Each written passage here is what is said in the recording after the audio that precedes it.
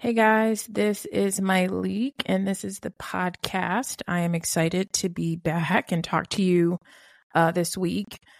Earlier this week, I posted on my threads. I said very simply, the thought came to me while I was in the gym. I said, I splurge on my mental health. This piece is practiced and real. And that got my mind going for a podcast today because for so long, I have always wanted to feel better on the inside versus, all of the things that I felt like I was doing to look well, looking good on the inside. And I don't know if we want to just kick this thing off in the deep end, but a thought that I had before I got started was remembering how important my appearance was to my mother as a kid, and not just my appearance, but her appearance mattered so much to her. And she'd get up like 3:00 in the morning to ensure she had enough time to get through her beauty routine. Coffee first, and then hair, makeup, clothes, touching up her nails. I just remember watching my mom spend all this time on the physical appearance, but I just kept thinking like we are not well, So often, even as a young kid, I felt like we are dressing up our problems. We looked good, but we for sure weren't feeling well mentally. And so the journey that I've had to peace has been a long one. And I have splurged my money. I have splurged my time on this practice. And maybe you can't meditate on a mountaintop. Maybe you can't go to a wellness retreat. Peace is still available to you. And today I wanted to share some of the practices that came up for me as I thought about that very simple post, when I said my peace is practiced. What does that mean? And how do I do it? And so today I have a couple of practices. There are many that I do, but I have a couple that I wanted to share with you. And so the number one practice that I have in my notes today is managing my desire to react to a statement or an action. This episode is brought to you by Visit Williamsburg. In Williamsburg, Virginia, there's never too much of a good thing. Whether you're a foodie, a golfer, a history buff, a shopaholic, an outdoor enthusiast, or a thrill seeker, you'll find what you came for here and more. So ask yourself, what is it you want? Discover Williamsburg and plan your trip at visitwilliamsburg.com. When you need mealtime inspiration, it's worth shopping Kroger, where you'll find over 30,000 mouth-watering choices that excite your inner foodie. And no matter what tasty choice you make, you'll enjoy our everyday low prices, plus extra ways to save, like digital coupons worth over $600 each week. You can also save up to $1 off per gallon at the pump with fuel points. More savings and more inspiring flavors make shopping Kroger worth it every time. Kroger, fresh for everyone. Fuel restrictions apply. Lately, I have noticed my son looking to me first when something jarring or unexpected happens in a large group. So, if we are around friends or we are in a large group of family or we're just around other people, I can feel his eyes piercing me to see how good or bad the moment is based on my reaction. And so when something seemingly bad happens and I remain calm, I can see this big grin on his face, while others are maybe reacting or freaking out. And this is not a good or bad thing. This is just something that I'm sharing that I have noticed, him immediately coming to me, looking at me to see almost like, what is the real reaction? What should I really be doing? And so without speaking, it's almost like I can tell what he's thinking. And practicing peace in moments like this require me to be calm. I've shared this before, but calm for me requires a pause. The other day, I knocked one of the mirrors off of my car. I was shocked. I pulled over and I took a second. Lots of feelings were arriving fast and furious to the surface. Anger, disappointment. I mean, this is on a street that they recently repaved. and it was trash day. And now they put these like weird, I don't know what you call them, like in the middle of the street. And so now the lanes are just so tight, and it was trash day, and the trash guys had just like thrown the cans all over the place. And without, me not noticing or paying attention, I just like knocked off my mirror. And so I felt everything coming up: anger, disappointment, disbelief, like WTF. Oh my gosh, like it's Monday. This is the way I'm starting my week. And so I pulled over and I just sat in my car for a second before I did anything. Okay. Deep breath. Let me drive back and see if any parts of my car are on the ground. They were. Let me safely get out and get it, because this car part is not worth my life. Let me make a call and just tell someone what happened. There's something about like, I just need to release. All right. Let me go on about my business. And when I get home, I will call the dealership. I will call the insurance for guidance. I ended up calling my insurance agent, and that could have gone totally different in the past. I do the same thing when someone shares some news with me that might be hard to hear. We live in an age now where people have more language around their feelings. And I think we've gotten so much better at using our words, but I don't always know that the words apply, right? And so we are in the era where we have a lot of like therapy language and psychoanalysis, and I feel like people are able to better articulate their feelings. But I do think that, without the credentials or fully understanding, I think there are some opportunities where words, things may not necessarily apply. And so if someone brings something to me, I've been working really hard for defense not to be my first reaction. If I really don't get what's being said, I might calmly ask for clarity. If I don't think enough information has been shared, one of my favorite phrases is tell me more, because I have found that people might say something like, I think you're really mean.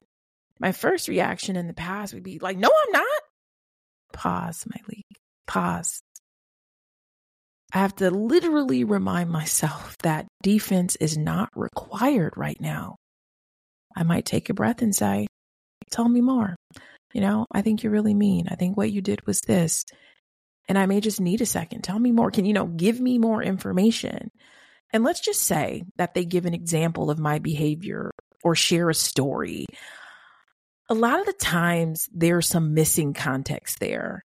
And even in that context, I remind myself again that I don't need to defend. I might try to understand how their story matches up with my actions, and me being really mean is still a possibility.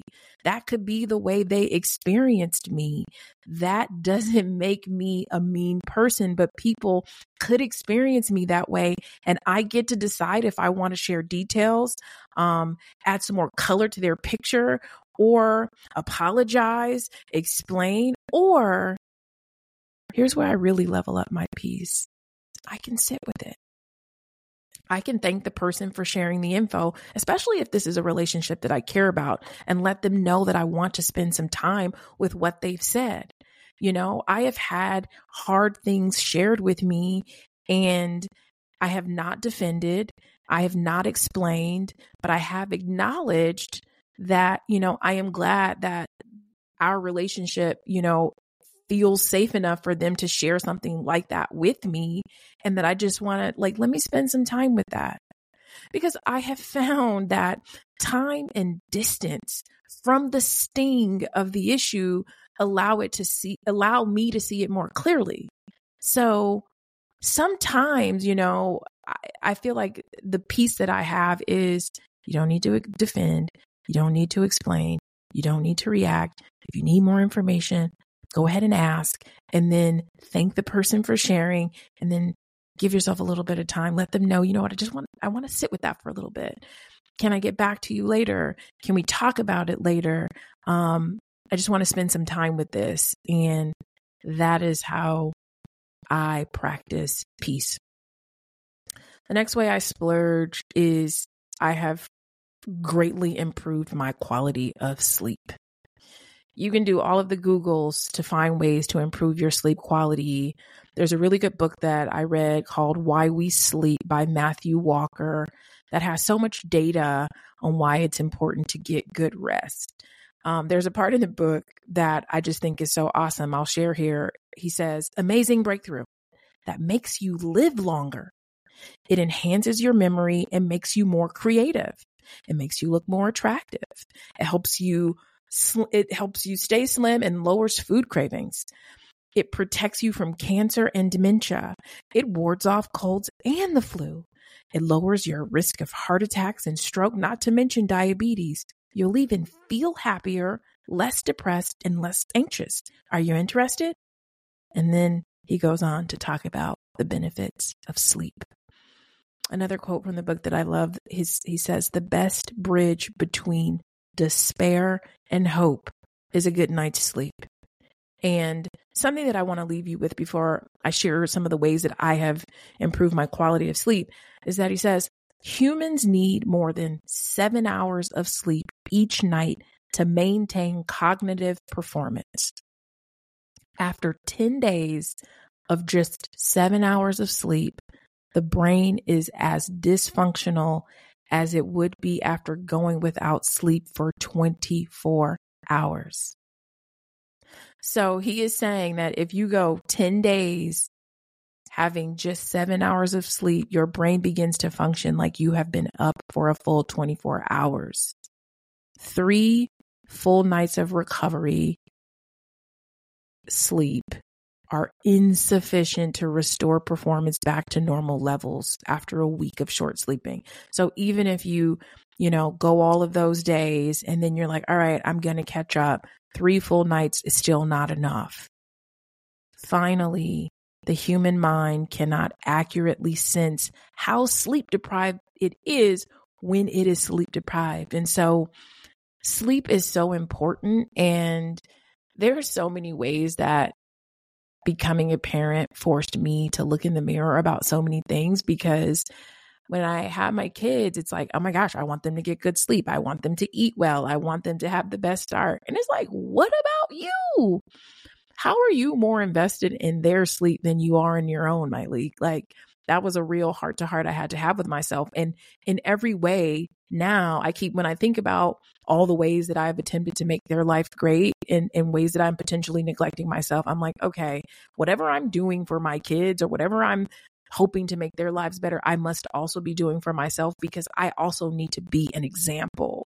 And so some things I splurge on for better quality sleep are cutting my caffeine intake off 12 hours before my scheduled bedtime. That means I have to schedule a bedtime, which is another way to improve my quality sleep. So if I am planning to go to bed at 9 or 10 o'clock at night, I am cutting off my last cup of coffee by 9 or 10 a.m. Something else I am doing to improve my quality of sleep is cutting out alcohol before bed. I may have shared this somewhere, maybe I haven't, but like as my mom was dying, I essentially all but cut back on wine and all of that stuff, because I just was like, it is so important to me to be in this and to feel this. And so I stopped drinking before bed, stopped drinking a lot of times. And so if you track your sleep on the Oura Ring, you can see the direct impact that alcohol has on our sleep. I make sure that I have my dinner early, and I cut liquids, drinking water and all of that at a certain time. So I'm not interrupting my sleep with trips to the bathroom. I am like the queen of using the restroom through the night. And so I had to work on that, cut the liquids. I get my best sleep when my phone is not on my nightstand. I get my best sleep when my phone is not on my nightstand. I started doing this for the kids, and I do it for myself. It's just this unwinding period before bed, really like lowering the lights to signal to them that we are getting ready to start winding down and getting ready for bed. I love a good classical playlist. If anybody uses Spotify, there's my favorite is chilled classical. But then there's another one called Classical Essentials that is just like all the most popular classical songs that are stunning and beautiful. And so even if I'm doing bath time, I will do sort of lavender in the I don't know what to call it. It's the diffuser. So I have a couple of diffusers and I do some lavender essential oil. I turn the lights down. I put the classical on. And even just this week, my daughter, she came upstairs and she saw everything, for bath time. And she goes, "Oh, this is not relaxing." And I think she was trying to say it is relaxing, but just unwinding, before bed, a few pages of a book, and just relaxing and breathing. Something else that Matthew Walker recommends is a bath before bed, which I have always done, but didn't know that this was leading to better sleep. But he says a hot bath before bed can drop your body temperature once you're in bed, making you feel sleepier and more relaxed. And your body temperature matters with the quality of sleep that you get, the darkness of the room. I have been using a sleep mask, but just there's all these little ways that we can just get better quality of sleep. And I call it a splurge because these are things that you really have to think about, right? Like I, for so much of my life, just kind of like went to bed, waited till I got tired and just went to bed. And so being more intentional feels like such a splurge to me. And the last thing that I have been really conscious of is getting out and getting more sun during the day so that my body knows the difference between daytime and nighttime. And so Matthew says that light plays a central role in regulating circadian rhythm. So your body's internal clock that signals when it's time to be up and when it's time to get sleep, you need to help signal it by getting out in the sun. And so light also affects your melatonin production, which is your essential sleep promoting hormone. So just getting a little bit more granular about the kind of sleep that I'm getting. And I mostly even only got interested in sleep just for my kids because I just was like, oh, how do they process information? What's important? Why does sleep matter? How many hours do they need? And then I was just like, you can't care more about that than you do about yourself. And so splurging in that way. Another way that I splurge is by keeping my standing appointment with my therapist. I've been met with curiosity and some judgment around my commitment to weekly therapy with the same therapist for what will make 12 years this summer. This is the longest relationship outside of family and a few friends that I've ever had. My decision to do this is a personal commitment to my self-growth. Me pushing myself to not only be interested when I am in a crisis. This relationship introduced me to the idea that sometimes change is slow and long. Change doesn't have to happen overnight. I've learned to be more honest over the years, which is like peace practice. Being more honest is really me practicing my peace. I can tell you that now more than ever, I am living and breathing my truth. Out of the 10,080 minutes that make up a week, I take 45 of them to turn inward, to slow down. I practice being with myself and my emotions. And if you do the math, that's not even 0.5% of the time of the week. 45 minutes is 0.44% of a week of those 10,080 minutes. So not even 0.5%. It's not a lot of time to dedicate to your peace practice. I expand my capacity for feeling, and I understand what it means to take full responsibility for the state of my life, my peace. This time has ultimately made my approach to life more mindful. And all of that spills out into the other 99.5% of the rest of my week. That time that I spend impacts my decisions, my behavior, the decisions you make, the behaviors you choose. You begin to have more of a say in your life. It's the relationship. And so when my mom was dying, my therapist and I had logged 10 years, hundreds of hours of conversation. No one knew my relationship with my mother more intimately than her. Splurge. peace. And so another way that I practice is, another splurge is on acceptance and staying present. There's a book I read, and was it late last year?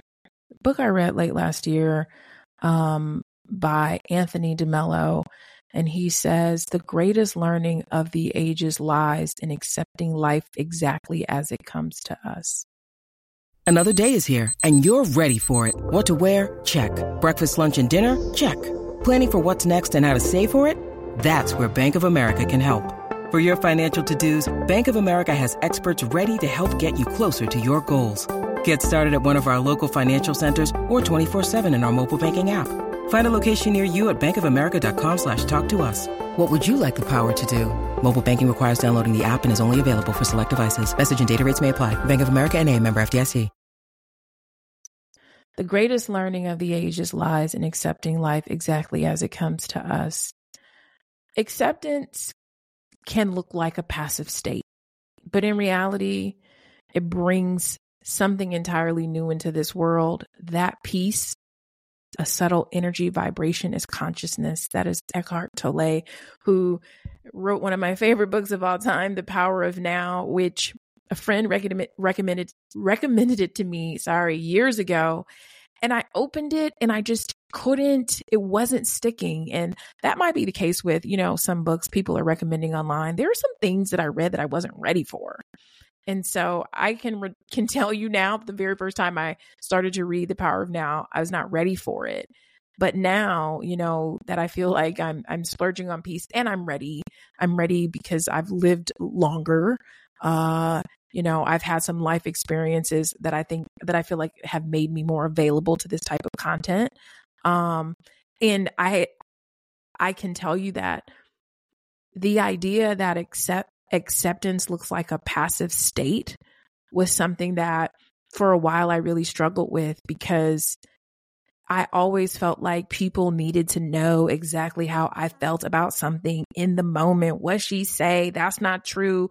That's an attack on my character. I'm not that type of person. And, there's a part of me that saw people who were practicing acceptance like that person looked weak. That person looked whack. Oh my God, you're just going to let people do that to you, treat you like that, And so it's been some time, and I realized what that feeling was my own anxiety around not being able to sit with those feelings, whatever was coming up for me. If somebody said something to me or something happened, whatever feeling sort of rushed to my body, I have now learned to sit with them for just a second, accept life as it is coming to me. And so peace can look like you don't care, or that you are aloof to some people, like you aren't aware of the issue at hand. But that's not always the case, And so I think that was, a big learning for me, is that I can accept things as they are happening, not to me, but happening. And so I have down here, acceptance means, this is a formal quote that I found. This is what it means. Taking a stance of non-judgmental awareness and actively embracing the experience of thoughts, feelings, and bodily sensations as they occur.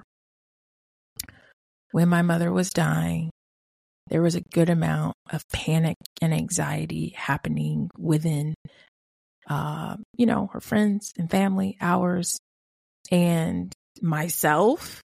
And acceptance for me was not trying to escape this hard feeling. I was able to stay present very often. And that was another reason why I had made the decision of just like, I'm not going to drink as much, or, as the feelings come up, I'm not going to try to numb them. I'm just going to be with them. I'm going to stay present. Today she is here. Today she is under the care of physicians. She is getting chemo. She is being treated. She does not feel well. She is dying. And there's nothing more for me to do. When my mind would drift to the past, her lifestyle, or this or that, I'm bringing myself back to the present. Thinking about her death or what my life would look like this time next year. Too much future. Stay present. On my mother's last birthday, I was deep in my peace practice. I flew out to be with her that morning. I got her what I knew would be the last bouquet of flowers. And that was just such a moment and experience. And I remember the day. I remember the person that I bought the flowers from. She was a flower shop owner. Her parents had owned it, and then she had taken it over. She was a mother. We talked, and I told her, I shared my experience with her. Like, I am buying my last bouquet of flowers for my mother. Living. Please make this special. I got to my mom's house. We sat and we talked. I can't remember if we had coffee or not, because that's always our thing. And we just talked like we always do. And I just kept saying, like, stay present. And then I played her video with people sharing how much they loved her. I sat next to her. I had my cell phone. I was like, Mom, I want to show you something. And she's like, what is it, girl? And I just started playing the video, present. We went to lunch at the Point, like we always did. That was our thing. Me and my mom in LA, we'd have lunch at the Point. Present. The future is coming, and you will experience the feelings of all that will happen. But there is no need to feel them any earlier than you need to. That's what I kept telling myself. I don't need to try to anticipate any feelings. And this is how I was just sitting so deep in my peace practice, you guys. And so I just want to say, as I wrap this up, I want you to remember something. Acceptance is not resignation. It is not giving up. Acceptance is acknowledging and allowing the present experience you are having and not assigning it to the rest of your life. If you have enjoyed this episode and you want to stay connected, rate it, subscribe it, drop a comment. The comments are hilarious and amazing, and I thank you because thank you. And if you are new here or you're not new here and you haven't caught up on your episodes, 171, the I Am Here For You live podcast with Nedra Tawab, Debbie Brown, my girl Angel that I used to work with, Mia Ray. Excellent. It is a long one, and it just, it is so good to hear all these perspectives. 169, why haven't you done it? I think you should keep that, download that, and play it every time you are standing on a hill and you don't feel like you can move and you are like, why haven't I done it? It's a question and it's an answer, and it's motivating. 173, imposter syndrome. That one is climbing the charts. You are loving it. And I'm just glad that after all of these years of talking about imposter syndrome, we spoke to some experts who are helping us all heal. Sign up for my newsletter at myleak.com. Until next time, you guys.